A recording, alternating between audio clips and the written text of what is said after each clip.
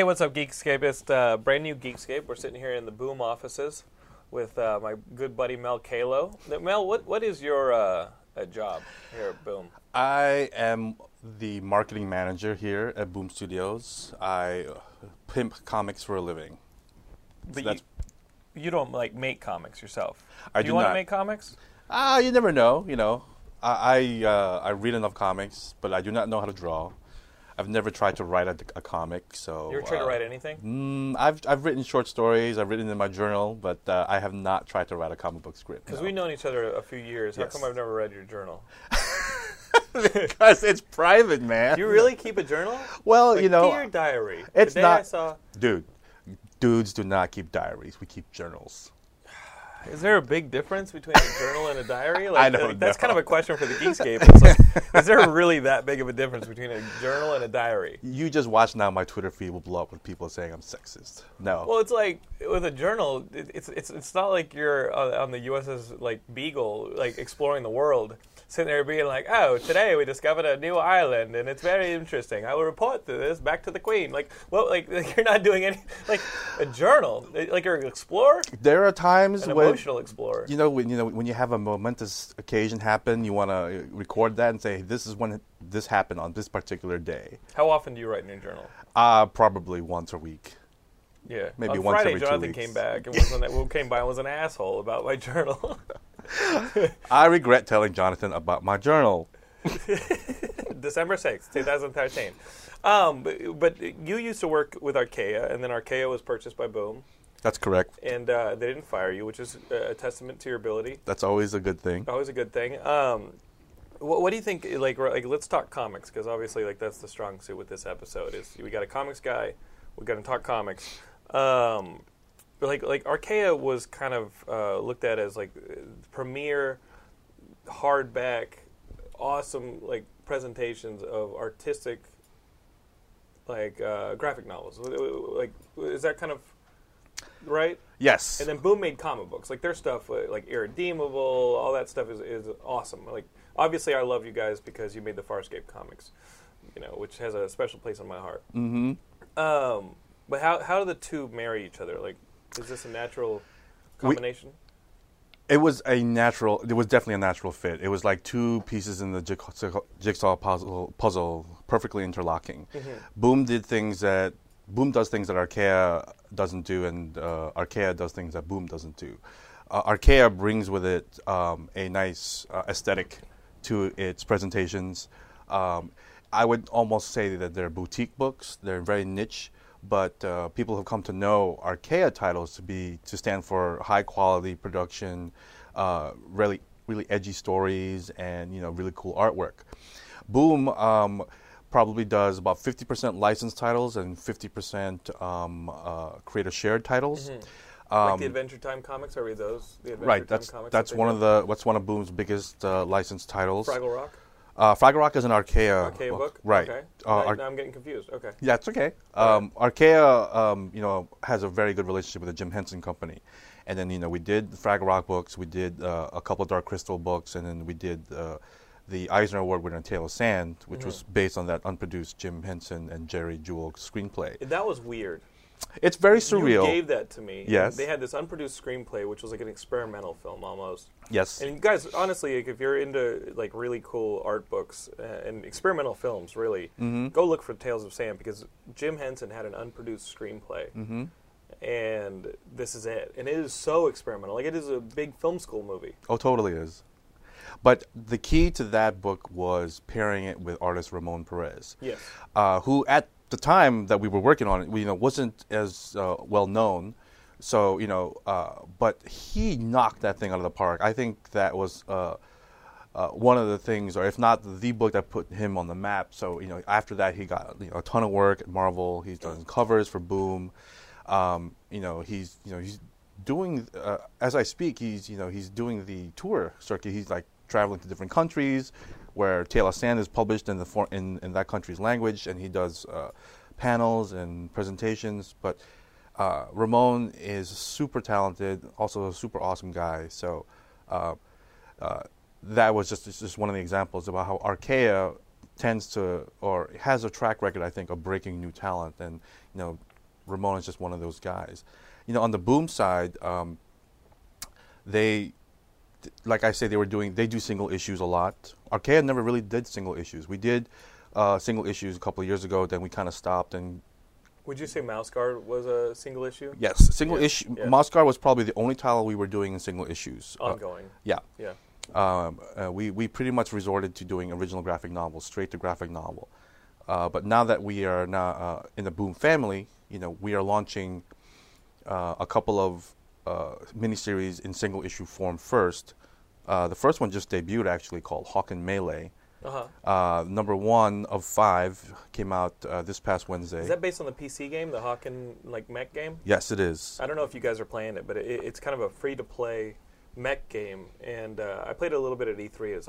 I think it was a lot of fun. Yes. But you guys are doing basically the comic book version of the Hawk and game. That's correct. We published an original graphic novel called Hawk and Genesis. It came out earlier this year, which was a kind of a prequel story to the events in the game. Did it do well? Or it did very well, okay, which is so why those we video did. game kids like to read. They're not like just. It's it's one of those things because surprisingly there's not as much crossover as you think between people who play games and people who read comics, you know. But I think that this property kind of towed that line pretty well, and we were able to bring in a bunch of the video game audience, and at the same time bring in some of the comic book readers and have them try the game because it is free to play online. So this series, Hawk and Melee, it's a follow-up to Hawk and Genesis, but instead of putting out as an original graphic novel, we split it into 5 single issues. And is it going to be in the like Mouse Guard format where you can't put it in bags and boards? No, this is traditional comic book size. Have you guys ever thought about, because Fraggle Rock was like that too. Have you guys ever thought about making your own bag and boards so that people can not have a bunch of mouse guards like bent all over their apartment? We definitely investigated that. It wasn't, it was very cost prohibitive at the time, but who knows, with the resources of Boom behind us or behind Archaia now, that might be something that we can look into. Or does it just actually push the hardback versions of Mouse Guard because it's like, well, if you don't want them bent with like coffee stains, just get the hardback. Was that the game there, the bait and switch? No. Where you kind of like, it's like you're a crack dealer. like the first one's free. Like, hey, take this in this flimsy form, and you'll maybe like the story for the 20 pages of what it is. And then, but if you want it to last, you got to come back and pay whatever for the big hardback. I've always thought that the audience for the single issues is different from the audience from the collected editions. Yeah, I think that's true. You have the diehard collectors who want to get every single piece of Mouse Guard that comes out, and that they will collect the single issues, or they can't wait for the story. And that goes for any comic, right? Yeah, pretty much any comic. But then you have those guys who just wait for the trade or the collection in general, or people who are kind of casual customers, not your traditional comic book fans, who it's easier for them to gain entry into a story by just reading the whole thing in one shot, in one full I also think that it also cuts down on like the big ADD factor. Not that the readers have ADD, but that the industry that we're submerged in. And I'm also talking about video games and movies, and topic comics, and television, of course, like has this, it's just a constant barrage of new things. So if you're reading weekly and you're really not on top of your pull list, right, you're going to lose that story unless you go trade or hardback, trade paperbacks. Right. I don't even know the number of times that I've missed something on my pull list, and then it comes out on trade paper, and I've only missed like 1 or 2 issues. Those are now completely up, expensive on the collector's market, and I have no option. But if I want the full story, to go to trade in hardback, so I just say, you know what? Like things like with Walking Dead, I'm like, you know what? I'll just read it in trade. Mm-hmm. So I was going to ask you about the video game crossover with the Hawken thing. Mm-hmm. Is it true? Have you heard this that DC's being coy with the information, but their DC universe or their like Mortal Kombat? What was the name of that the fighting game that they put out? The DC fighting game. You know how they also had a comic book component to the fighting game that they put out? Yes. And I heard that is actually their biggest digital selling by a lot. Injustice, right? Injustice. Gods for All. Yeah, Gods Among Us, all that. Mm-hmm. Like, I heard that is easily their biggest digital title. Like, by far. And the numbers aren't released because it makes all the other DC, like, Neo 52 books look like nobody's picking them up because Injustice is being purchased so much. Those are the diehard DC comic guys. with things like Marvel and DC, I think that there's much more potential for a crossover between the video game guys and the comic book fans. Just because everybody knows. Everyone knows those characters or those iconic heroes, and I know that Injustice was a big deal for them, but I wouldn't be surprised if that's the case. Right. Like, what are your breakout hits? I mean, I know that Boom put out a movie based on one of their comics, Two Guns, this past summer. Did well. They've got a couple more like things coming out in TV and film, right? And I mean, to the point where Boom's. Didn't you guys start like your own film, TV, media arm? We announced a few months ago that we entered into a relationship with 20th Century Fox, where we give them. They have first look at all of our titles, and we have access to their vast catalog of TV shows and movies. So yes, I would say that. I mean, it sort of is like having, Marvel has its own Marvel Studios group, and and DC has the Warner Brothers studio behind them. I would say this is almost like that, but in its nascency. Yes, exactly, right. Exactly. But you guys can take some of the things at Fox Television or Fox Studios and say, okay, well, let's do the print version of that, or let's try and augment like the publicity of that new movie or TV show coming out with this trade or with this comic book series, and we can kind of handle that. And then if they look at you and go, like, is the Rust movie going to be through Fox? Rust is at Fox, yes. Yeah, and I love the first Rust book. That's the one I have, like the first Rust book. It's honestly one of my favorite hardback comics I've ever read. Thank you. I remember when I read it 2-3 years ago on the floor of Zach Haddad. He's a Geekscape at Zach Haddad's apartment, like the night before Comic-Con. Mm-hmm. And I couldn't sleep, so I just started pulling all this stuff off of his shelves and reading it. Mm-hmm. And Russ was the one that I thought was incredible. Oh, great. Yeah, and I can't sleep the night before Comic-Con. Do you get like that? Are you like a kid on Christmas, like the night before Comic-Con? You probably sleep because you get there like 3 days early. Yes. And have to set up the booth with all those interns. Yes. That I see. Here's the process behind the scenes when you're an exhibitor at Comic-Con. I always show up early to set up the booth, and then I meander over to harass Mel, which I do at every con. I harass Mel only because I see him literally whipping interns. Is that necessary? Well, the humiliation, I think, is just as bad. How else are they going to, do the things you ask them to do? No, I don't whip interns, Jonathan. Come on. You give them like a silent stare? I lead by example. I get there early. I make sure I get there first, and, they follow my lead. I lead by example. I don't want to make interns do anything that I wouldn't have done or will not do myself. This is going to come off horribly racist. What about dressing up as Mr. Fuji from the WWE and really threatening them? Remember how he was just like a silent enforcer? That is racist. It's absolutely racist. Have you ever thought about cosplaying as Mr. Fuji? No. Well, one year as a Halloween, I dressed up as Odd Job from That's good. that James Bond movie, and that I looked pretty threatening. Why don't you just dress like that? I don't think that the physical, because hitting them is wrong. I'm kidding. Every part of the problem with having both of us as exhibitors is it gives when the floor is open, you're super busy. Yeah. And when you're setting up, you're kind of busy, and it gives me free reign to go and just annoy people. I never said you annoyed me. I'm always happy to see you when I see you. Come on now. You guys should have seen the look he shot me. I know, don't BS a BSer. Is basically what that look was. Yeah. So, what are the big things? It's Christmas. Mm-hmm. What's the stuff sitting in your warehouse you have to move? I mean, what's the stuff that you really think the Geekscapists would make good Christmas gifts? Well, or Hanukkah gifts, or Kwanzaa gifts, or whatever ancient gods they worship. I think that Boom and Archaia produce a lot of good entry-level type books. If you're looking for gifts for people who don't traditionally read comics or graphic novels, we were talking about Tale of Sand. I think that's a great entry book. If the person does a lot of drugs. Well, I'm not saying, who's to speak about someone's lifestyle. Okay, I'm not going to criticize the emails it. you guys get about Tales of Sand, those people are stoners and stuff?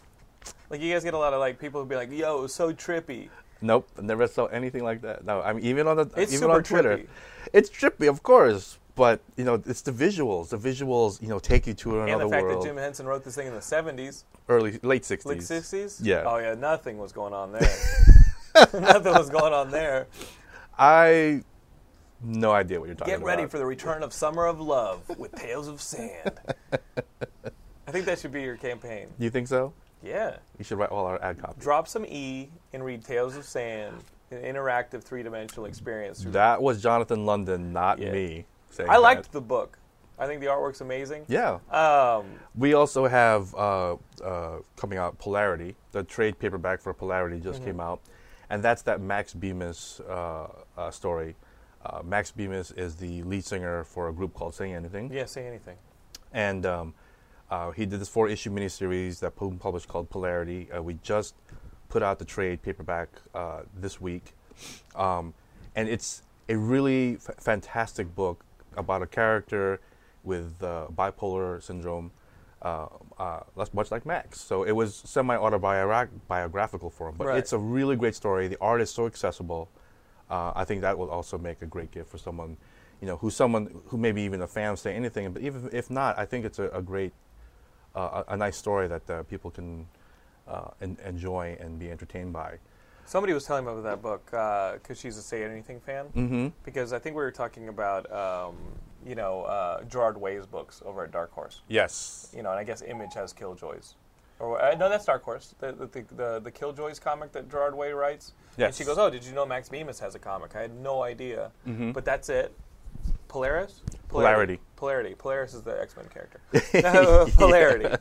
And that's a good one. Yes. Right? We're also launching a new series this month called The Midas Flesh. And The Midas Flesh is the first book in a new line of titles that we call Boombox. Boombox. What is that? So you know how there's Boom Studios, then we Yes. have imprints Kaboom, which does a lot of the all-ages books kid like stuff, Adventure Time and Regular Show. All ages, really. Because I'm 30, 5-year-old man, and I read the Adventure Time. I love it. We have a line called Boomtown. We have a line called, of course, Archaia. Right. And now Boombox, which launches with this new title, The Midas Flesh. It's created by Ryan North. He is the writer of all of our Adventure Time comics. He also, and the artist team on it are Shelley Paroline, I might be mispronouncing it, and Braden Lamb, and they're the artists on the Adventure Time comic. So the Adventure Time creative team is doing this really wacky but so funny series called The Midas Flesh, and The Midas? the Midas, like the Midas. Midas Touch. Like Midas Touch, yeah. Yep. And that's launching December 18th, actually. And Boombox basically is a new line of books where we go out to, a lot of these edgy creators who we've worked with in the past. Mm-hmm. A lot of them have done work on Adventure Time and Regular Show, and even some artists and writers who that we just find their creativity is just like, it's just fantastic. We just gave them free reins. Like, if you had your wildest dreams, what you wanted to create, what would you do? But the big two aren't going to hire them because it's superheroes. You know what I mean? So like, what is your? I mean, is Boom kind of not a place? I mean, obviously you guys have Irredeemable and all that stuff. Incorruptible. Mm-hmm. What about the superhero fans? Like, if somebody's listening to this right now and they're a superhero fan, but they don't want to deal with all the Marvel and DC continuity, like, do you guys have something to offer them? Yes, we do. We work with Paul Jenkins. Deathmatch is a series that he's writing for us. The 12th and final issue is actually going to come out very soon. And Deathmatch is basically Battle Royale meets superheroes. But it's probably going to be. Did you read that Avengers Arena thing? Where they took like the Young Avengers. They just finished it in Marvel. They took like all the characters nobody cared about. Yeah, I mean, let's be honest. Like the Avengers Academy and like now the Runaways, which the Runaways are great when they were great, and now it's like what we're going to do with the Runaways, and they put them all on an island, and Arcade was controlling the island, and it was basically like Battle Royale or Hunger Games, and he was forcing them to kill each other. Mm-hmm. And it just finished, and literally maybe 6 of them died. There were like 20 of them, and like by the end of it, like I don't know if they got pressured by the fan mail, just being like, "Why'd you kill my favorite character?" They probably got one of those emails, right? Because I mean, I didn't know who half these characters were, right? Well, like the new Darkhawk, like who cares? Kill him, and they wouldn't kill some of these characters. And by the end of it, it was like, "Oh, we defeated Arcade and we were freed." And I was like, "No, I wanted like one person to walk out of there." Wow. Well, You know? see, this is different. These are all made up. I mean, not made up, but all of the superheroes in Deathmatch, obviously haven't existed anywhere else. They Kill them. But they've all it's been dwindling down. Yeah. It's literally getting from you go from a 128 to 64 to 32. There's that many of them? Well, yeah. Well, So it's it's not just that like a many. bloodbath. I'm just saying it's Okay. But you have heroes and villains in the same arena, and being forced to kill each other by this mysterious overlord or mysterious person Mel who has. Caylo. You do the same thing with your interns at Comic-Con. Here's the thing at Comic-Con. I show up, and he's got like 20 interns. Last day at Comic-Con, he's got 2, and you're just like chewing on a femur. And I'm like, what? What happened?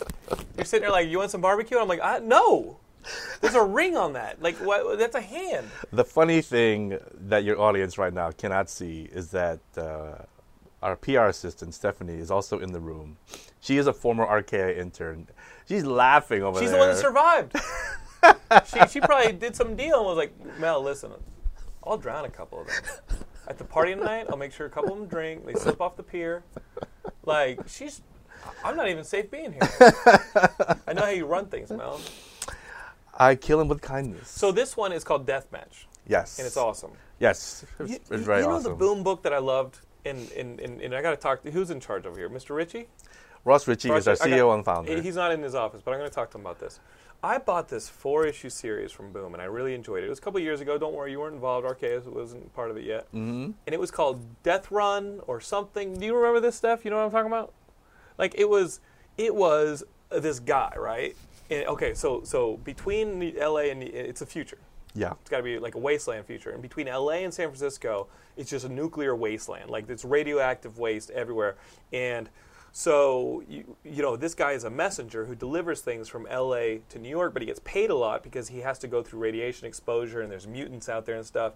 And I thought it was a cool concept. Yeah. So somebody hires him to transport something from L.A. and New York, or to San Francisco, and he doesn't know what it is. Oh. And he can't ask what it is. It's like the transporter. Yeah, it's like the transporter, but it's in like Mad Max mutant, Mega City 1 style. Okay. And I thought it was so cool. Yes. And I was reading it, I was like, this is awesome. I think he finds out that it's a bomb or it's a bomb. And they're going to kill, it's these 2 gangs that are feuding, and he wants to destroy, one of the gangs wants to destroy San Francisco. The guy gets maybe 20 minutes out of L.A. That was the whole series. Oh.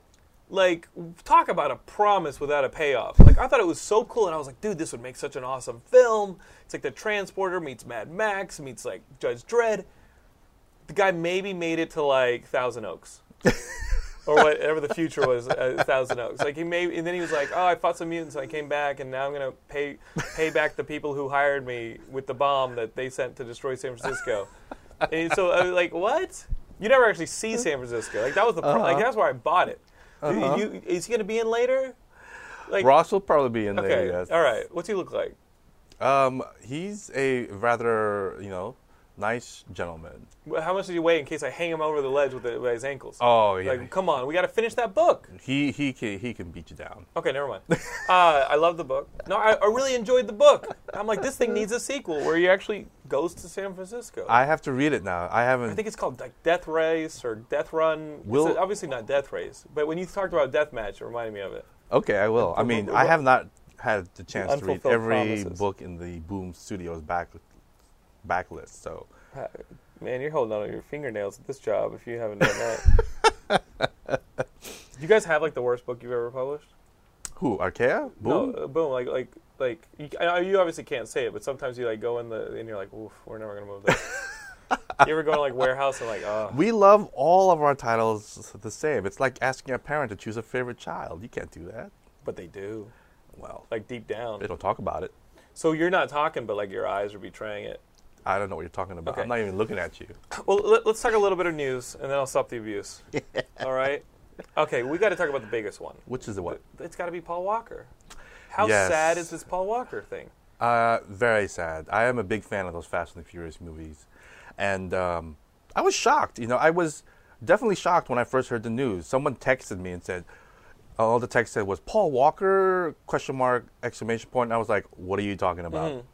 And then she said, he died in a car accident. I was like, what? It was so insane. Yeah, and it's funny that he was the subject of a death hoax 2 days before he died. I didn't know that. Yeah, because people were saying this is a conspiracy because the TMZ story is cached from 2 days ago, and yada, yada, yada. And then what they were looking at was the actual hoax story. Like, he didn't die, it was a hoax, but then 2 days later, he dies in a car accident. What I heard was that one of the, one or two, whatever producers, this is the conspiracy, of Fast and Furious were involved in some form of, like a lawsuit, or they're going to get arrested for some kind of, like, smuggling. And if you look it up, you'll actually see it. There were some people who weren't keeping their fingernails clean. And the conspiracy I heard, because that lawsuit actually exists, or the arrest thing actually exists, was that Paul Walker was killed to take attention away from, the producers who were up to no good, who did this. And I just think, like, that whole thing is just a bunch of BS. I hear that the car was having problems and they drove it anyway. Heard that they were racing. I mean, the whole thing is just awful. Favorite Paul Walker movie? Granted, that's my phone going off. I'm stopping it right now. Don't worry. How unprofessional. Don't worry about it. Come on, look at me. I'm looking at you. Come on. It ain't professional. 8 Below. Best Paul Walker movie. I've never seen it. What? Is that the one with the dogs, the huskies? Yeah. He leaves, like the company he works for in Antarctica forces him to leave, and he leaves his dogs behind, and he has to try and scrounge together money and Jason Biggs to go back there and save his dogs that are, like, freezing. Dude, because a storm was coming in, they had to leave immediately, they couldn't take the dogs with them, and he's like, I got to come back for my dogs. Dude, that movie will mess you up. Is it a Disney movie? Hell yeah, it's a Disney movie. I saw it at El Capitan, like, opening day. I've never seen it. You got to watch that movie. I'm telling you right now. And right now you're laughing. You're like, I'm a tough guy. I like to watch the car race movies with the ladies. I'm telling you. Because I'm a tough guy to tough guy. Mm-hmm. All right? 8 Below will melt your frozen heart. That's on the poster for me right there. You hear me? Like, 8 Below. Have you seen 8 Below, Steph? She laughed. She goes, no. I like the one where Vin takes his shirt off and he, like, fights The Rock. I like seeing the dude sweat. I like Tyrese. And it was like, what? Guys, give 8 Below. And a couple Geekscape has backed me up on this. Uh-huh. And not only that, but I'll tell you in a bit. 8 Below is the best Paul Walker movie. And he made a lot of good movies. Fast and Furious movies, of course. And a lot of people like Running Scared. But 8 Below is the one that, like, that was different, and it was awesome. And I watch it with my dogs, and they freak out. They get so stressed. My dog, Texas, knows the dogs in the movie are in peril. Oh, boy. And they stress out. So let me tell you a little bit of Paul Walker. Mm-hmm. I was at these Machinima Inside Gaming Awards the other night. Yes. Nina Cooney didn't win. That's all you need to know. Oh, sorry. Okay, so I'm with our buddy Adrian Ascaria, who was on the show a couple months ago. He had Paul cast to be Agent 47 in the next Hitman movie. Really? Yes. Taking over for Timothy Oliphant. And they were trading emails and all that. Oh. And it was like, I mean, they had things set up for the production. They had a shooting date, da-da-da-da-da. He told me some of the things that were going on. I definitely can't share them, but he was devastated.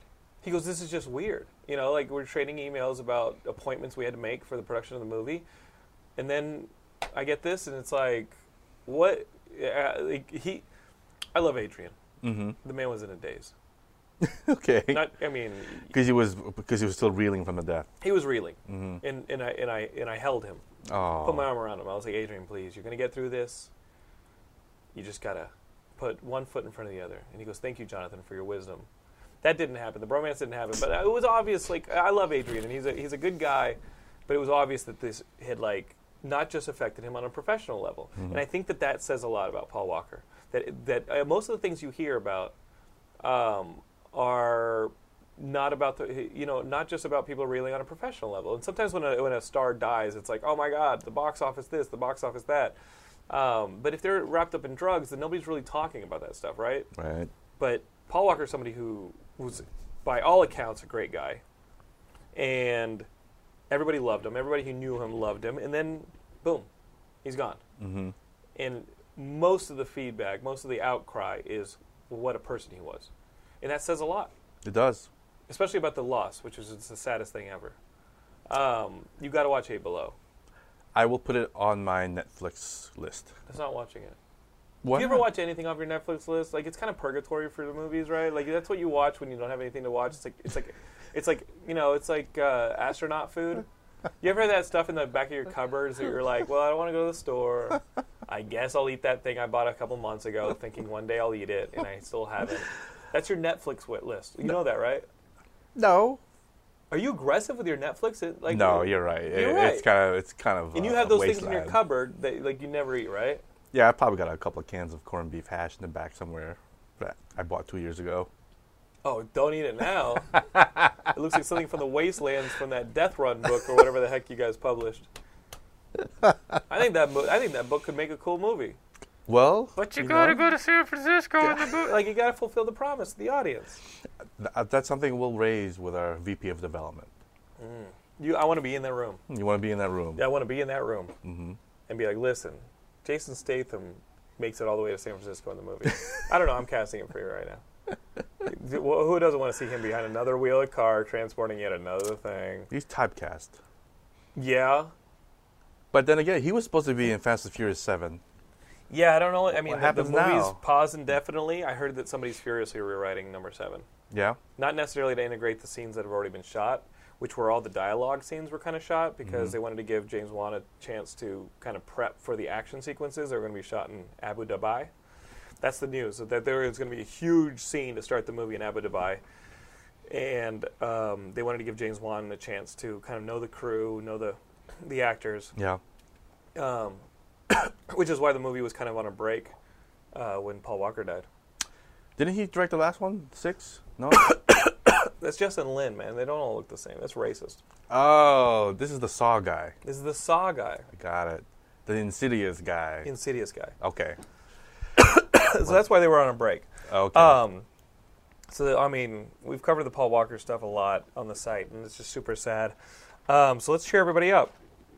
Speaking of Fast and Furious, they cast a Wonder Woman. That girl, Gal Gadot. I guess that's her name. Is it Gadot? I don't know, but she was the girl in the last 2 Fast movies who was like running around with like Han, I guess. Yes.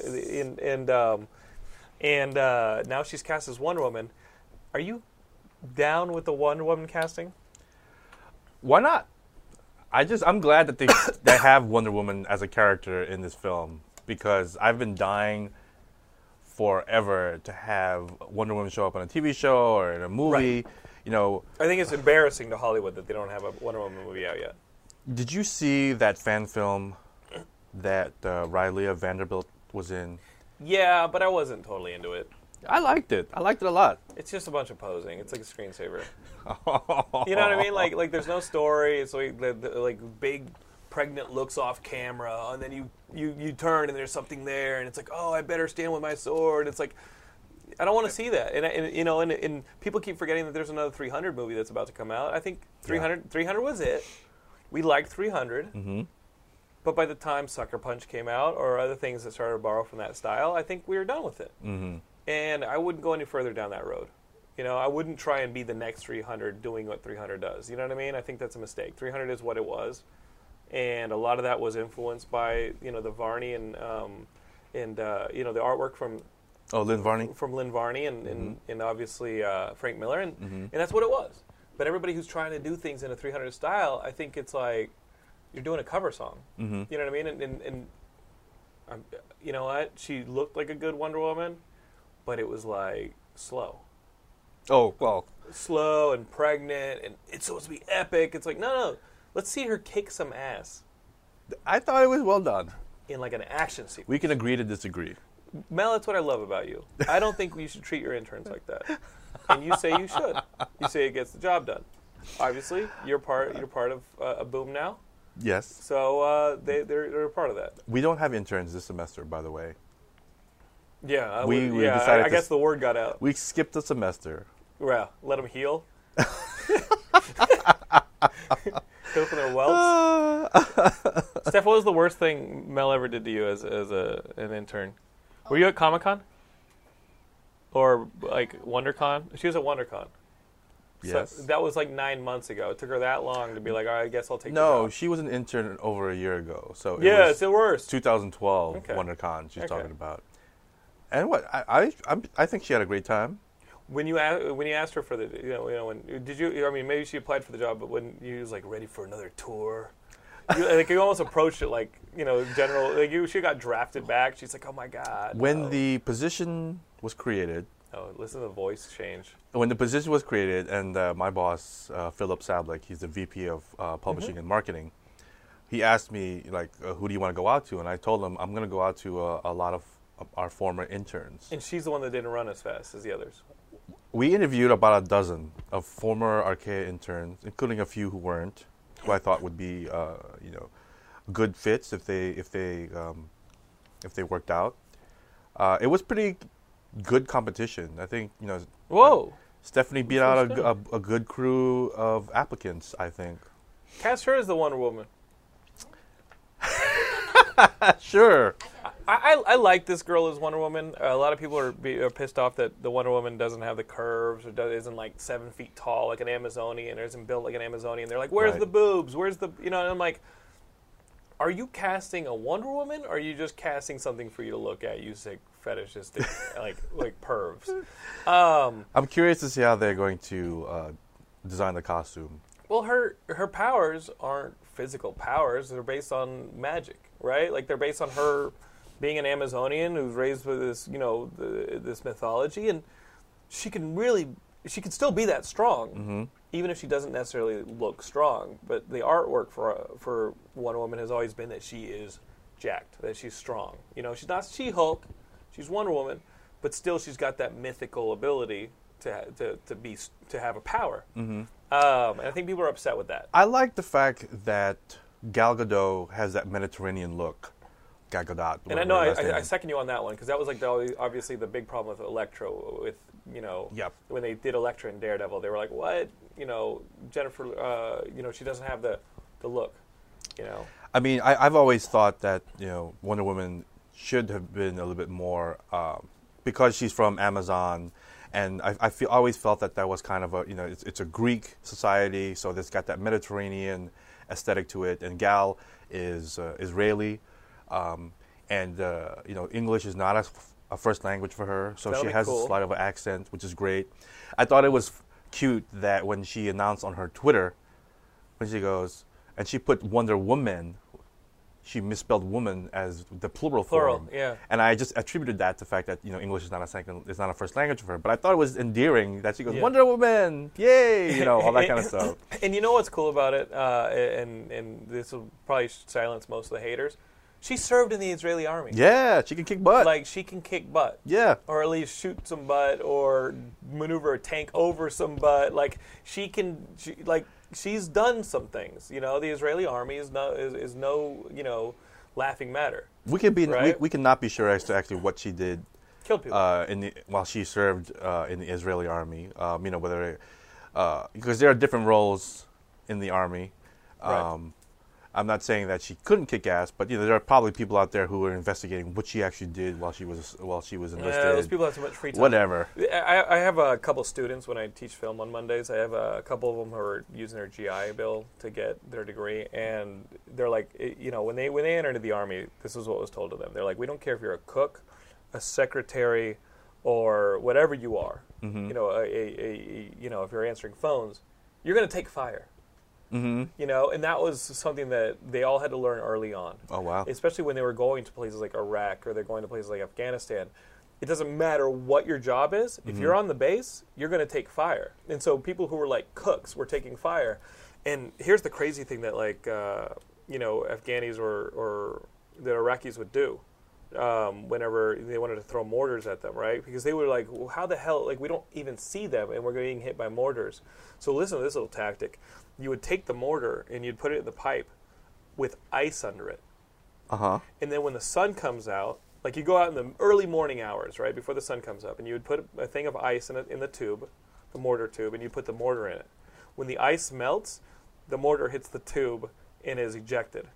Interesting. So it did. So it's almost like an inaccurate timer. Yeah. But you could go out there at 3 in the morning, 4 in the morning, 5 in the morning before the sun comes up, set up these mortars, and then based on how quickly the ice melts, and it gets pretty damn cold in those countries, so it could last until 1 o'clock or 2 o'clock in the afternoon.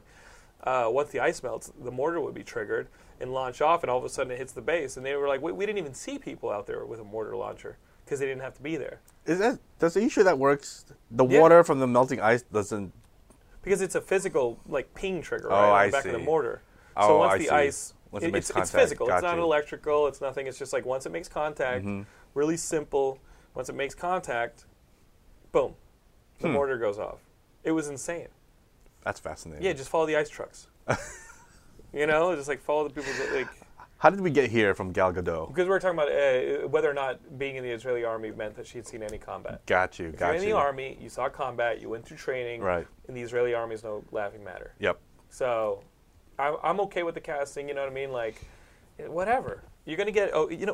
that's the problem. Like, these kids, they're like, oh, Batman, it's like, go back to literally when you and I, Mel, were like, because we're similar age. Like, when we were like 10, did you think we were ever going to see these movies? No. Yeah. And now we're just kind of happy to be here. Of course. Like, we've talked on the show about the Spider-Man movie. People know my thoughts on the Amazing Spider-Man movie with Andrew Garfield. The fact is, we got a Spider-Man movie, and I think the Spider-Man in the movie looked great when he was swinging and stuff like that. So I wasn't a big fan of the story. So I wasn't a big fan of some of the character stuff, right? The new trailer came out. I still start scratching my head a little bit that there's like a Richard Parker storyline about his dad that seems to be taking more importance over the actual person that raised him, which is Ben Parker. I think that's a little wonky, but you know what? At the end of the day, I'm going to see a Spider-Man movie opening day. Exactly. Good or bad, I'm seeing a Spider-Man movie opening day. So don't complain. And you kind of liked the Amazing Spider-Man. You thought it was fun. I did. I liked it a lot. I liked Andrew Garfield. I do like Andrew Garfield. I think he's a good Peter Parker. I liked the chemistry he had with, what's her name? The actress who plays Gwen. Emma Stone. Yes. Are they still dating in real life? I don't know. But I think the chemistry on screen was really good. I liked it. And I haven't actually seen the trailer yet for Amazing Spider-Man 2, but I've heard, you get glimpses of Electro, of Rhino, and who's the third villain? Harry Osborn becoming the Green Goblin again. Right. Who seems, you start to think about this Oscorp stuff, and it seems like it really is the ultimate Spider-Man, where Oscorp was the basis for all these animalistic villains being born. You see eels in a tank, obviously Electro. You see, there's one sequence I thought was kind of cool. It was just a shot going down the hallway in the trailer, and they're passing like the different numbered experiment play. Where they're holding each of the experiments, and they're numbered obviously through 6 because the Sinister Six, and they pass one that's holding what looked to be vulture wings. Really? And it's like a suit you put on. It's like a backpack with wings. Oh, awesome. And then they're passing another one, and it is Doc Ock's tentacles on a harness. So there's a harness with wings like the vulture. There's a harness with Doc Ock like tentacles. And I'm like, well, they're not going to be shy about it. They're doing the Sinister Six. And you know what? We're just going to wait and see what happens. Right. There's been some feedback online. I just pray it's a good movie. Like any of these movies, though. Days of Future Past, we haven't seen it yet. I pray it's a good movie. Yeah, the trailers look good. Trailer looks good. And then the news that had hit yesterday, which is crazy because Sony had just released the Spider-Man trailer. They gave it a couple hours. And then Bryan Singer and Fox, well played, gentlemen. Yeah. They just took the piss out of them by being like, this is all it took. It just took Bryan Singer tweeting out, X-Men Apocalypse 2016. So they already are planning the movie after Days of Future Past for 2016, May 27th, 2016. Yep. Apocalypse. Crazy. Possibly the villain Apocalypse, probably. It's got to be the villain Apocalypse. Who else could it be? Yeah. What if it's just a really bad day? The X-Men in a really apocalyptic situation. They're all of a sudden in like a Roland Emmerich movie. Bryan Singer's like, I'm not going to do this one. Roland Emmerich's going to do it. And all the fans are like, what? It's like the X-Men are like, oh my God, everything in the universe, in the world is getting destroyed. It starts on like all these epic shots of like giant monuments around the world. Then they get destroyed. The X-Men got to do it. I'm sure Bryan had to get permission before he could tweet that. but I think it was designed to take the piss out of Sony. I don't understand. I mean, they're both making Marvel movies based on Marvel characters. I know that one is Sony, one is Fox, and obviously Marvel has their own studio that they do movies in. But aren't they all the same? That's what I said. Family. Where is there a need to feel competing with each other? What I wrote was, you know what, guys? Us geeks have enough room in our hearts and wallets for both those movies and the Marvel movies. What I don't think people have room for, talking about the studios, is making these movies constantly. And I don't want Sony to lose Spider-Man, because if Spider-Man goes to Marvel, how many movies are we going to get a year? Marvel at this point is making 2 superhero movies a year, right? Yeah, what's could next? Could they really afford to make a third? I think the Netflix deal is brilliant because it's with Netflix. Oh, yeah. And they can kind of take some of the pressure off of Marvel proper, with the film Marvel, paying for all this stuff. With Netflix, this TV stuff is, you can almost have different teams, but, I mean, who's going to write a check? While Disney's writing a check for Star Wars, while Disney's writing a check for, another Alice in Wonderland movie, which releases the same day as X-Men Apocalypse. When Disney's writing all these checks, are they really going to do a third Marvel movie a year? Are they going to be able to? Why not? Well, with Sony and Fox, you can't actually have 4 or 5 Marvel movies a year because the responsibility of financing these giant endeavors is shared. Exactly. Does that make sense? That's why I'm yes. okay with these movies, Sony doing a Spider-Man franchise, because they did 2 great ones with Sam Raimi, in my opinion. 1 and 2? 1 and 2. Mm-hmm. Loved them. And then continuously, you can still do Spider-Man forever. With X-Men and Fantastic Four at Fox, you can do 1 or 2 of those a year. Forever. The second they start kind of going back to Disney, things start to become a bit more of a burden. Does that make sense? I know they make a ton of money, but in the year you're actually writing the check for it, where's that money coming from? Does that make sense? You lost me. Well, a movie, let's say you go out and finance a movie tomorrow. You're not seeing $1 from that movie for 2 years. Where's that money come from? Ticket sales. From what movies? Because if you're writing a check in 2013 and you're not going to see the money from 2015, it's a giant risk loss leader. Does that make sense? You better hope that the stuff you put out in 2013 pays for it, right? It'll be a while before even things like Avengers 2, even things like Captain America, even things like Ant-Man or whatever else Marvel has planned, make the money to allow them to start making 4 movies a year, which is kind of what fans are asking for when the X-Men and Spider-Man start coming back. Especially when Disney's also paying checks for Star Wars, et cetera, et cetera. Does it make sense? Okay, now it makes a little sense. Now we can get 4 comic book movies a year, but if everything was going back to Marvel, it would take a little bit while for that to start to work. So you're okay with Spider-Man being at Fox and... Or Sony? Absolutely. Spider-Man, Sony, I just want the scripts to be a little closer to what, classic Lee and Ditko and Romita was. Is there another Fantastic Four film in the works? Yes. Josh Trank, who did... Josh Trank is doing it. He did that, like, found footage superhero movie. I'm blanking on it. But yeah, there's a Fantastic Four movie, and there's an X-Force movie at Fox, a Deadpool movie still at Fox. And it's almost like, are we going to see those movies around the same time we see Apocalypse? Who knows? But obviously, Fox is able to do a Fantastic Four X-Men crossover. Like in the 80s when they went to Latveria and fought Doom. Oh, that version. That was the shit. I just like crossovers. I think all the fans like crossovers. Okay, so we'll wrap up. I'm not going to keep you, but I'm really looking forward to this Rust movie. It's in development. I know it's in development, but I really want to see it. Me too. Really want to see it. There's going to be a sequel to 2 Guns, 3 Guns? Nothing has been confirmed yet. Is there going to be a comic book sequel? 3 Guns, the comic book sequel is actually out. I think the first 3 or 4 issues are already out in stores. Okay. Yeah. So a sequel to the Mark Wahlberg, Denzel Washington movie, is there going to be one? We don't know. Are you sure? To quote Denzel Washington. I am not going to speak out of turn. Okay. 3 Guns. What about... But there's possibility. Who knows? 6 Gun? 6 Gun Gorilla? Yeah, no, there's 6 Gun Gorilla. What are some of the other books? 6 Gun Gorilla. Are you guys going to do anything with that? That is all in the hands of our crack development team. What else could we look forward to? I know you gave us a Christmas wish list. Well, there's a ton of books coming out in the first quarter of next year from both Boom and Archaia. I think we have at least 5 or 6 new titles launching per month. If you want to give me, if I have time to give you a rundown, let's see. Like in January, we have a new Adventure Time miniseries coming out called Flipside. Okay.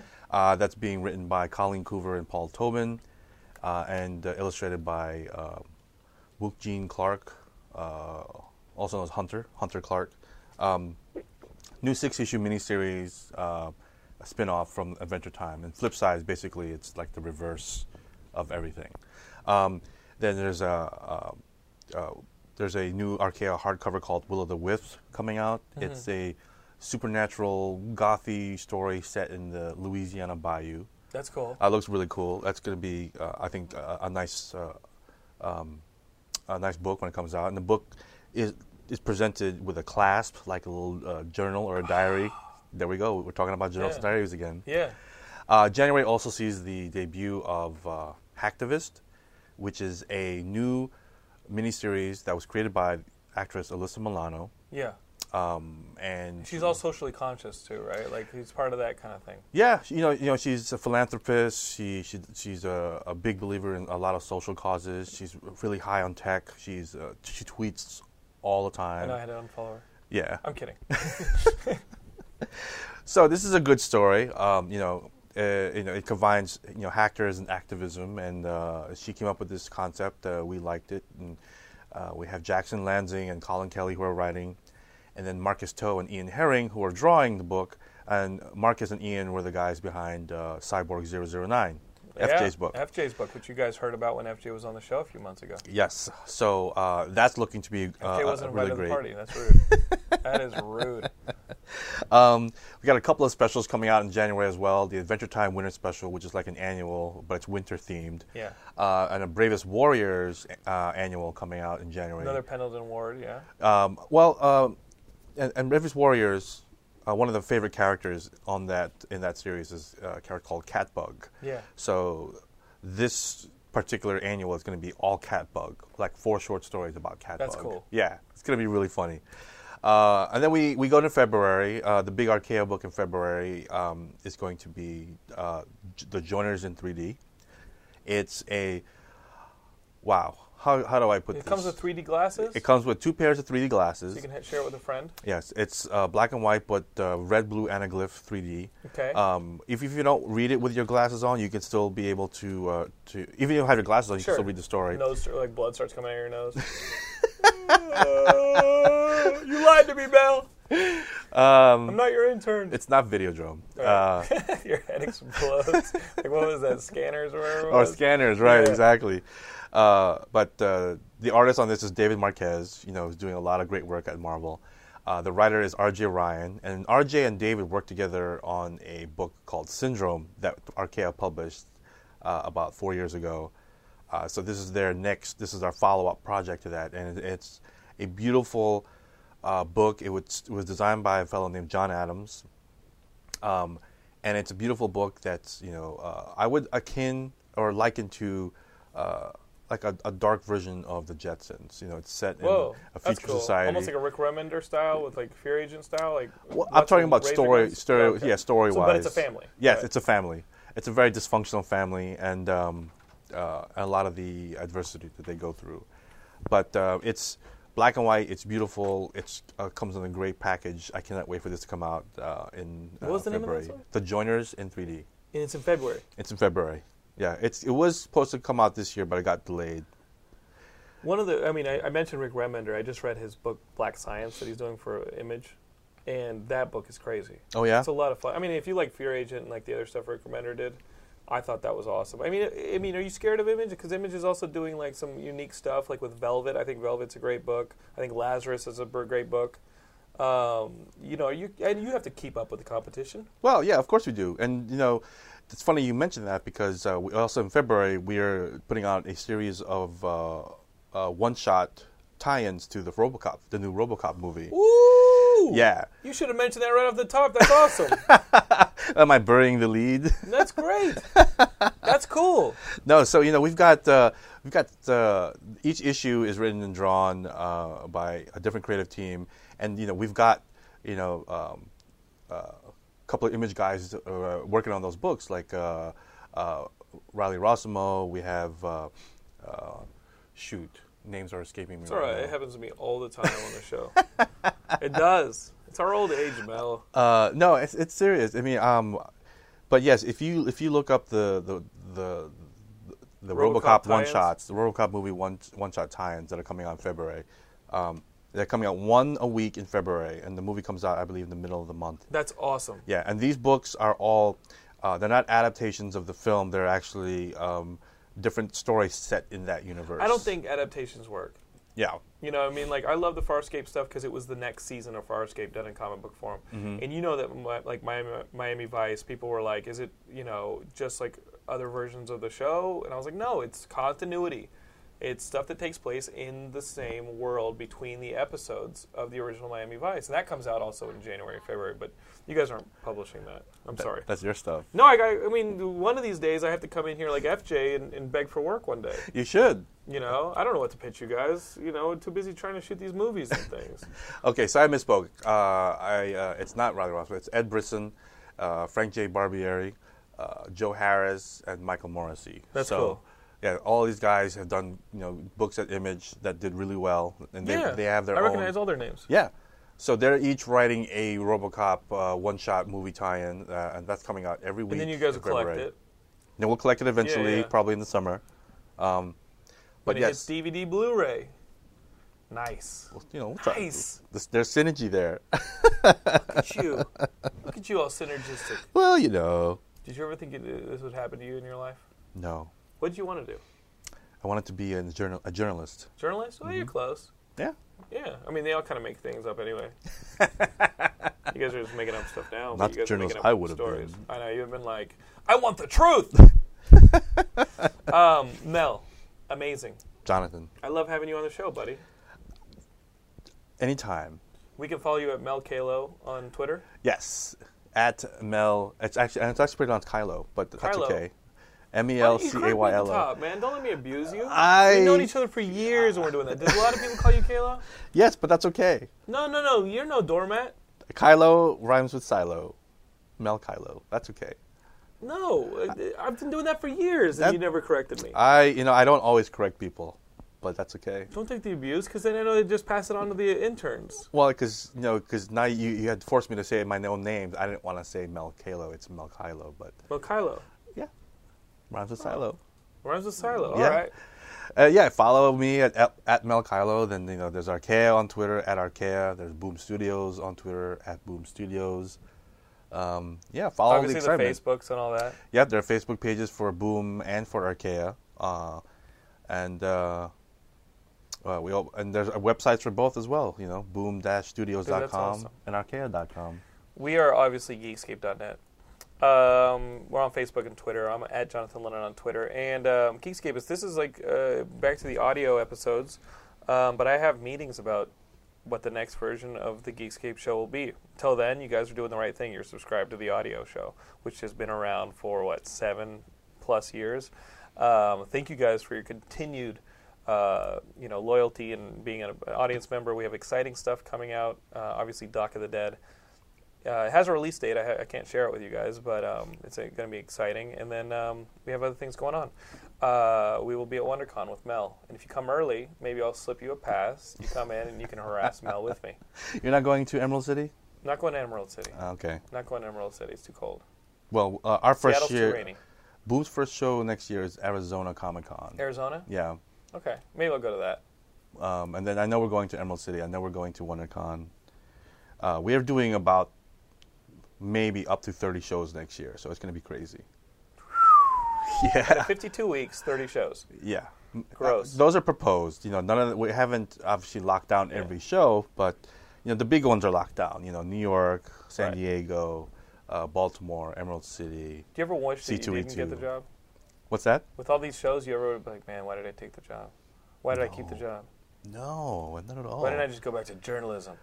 Are you kidding me? This is the job. This is the dream job. I'm working in comics. Yeah, you're right.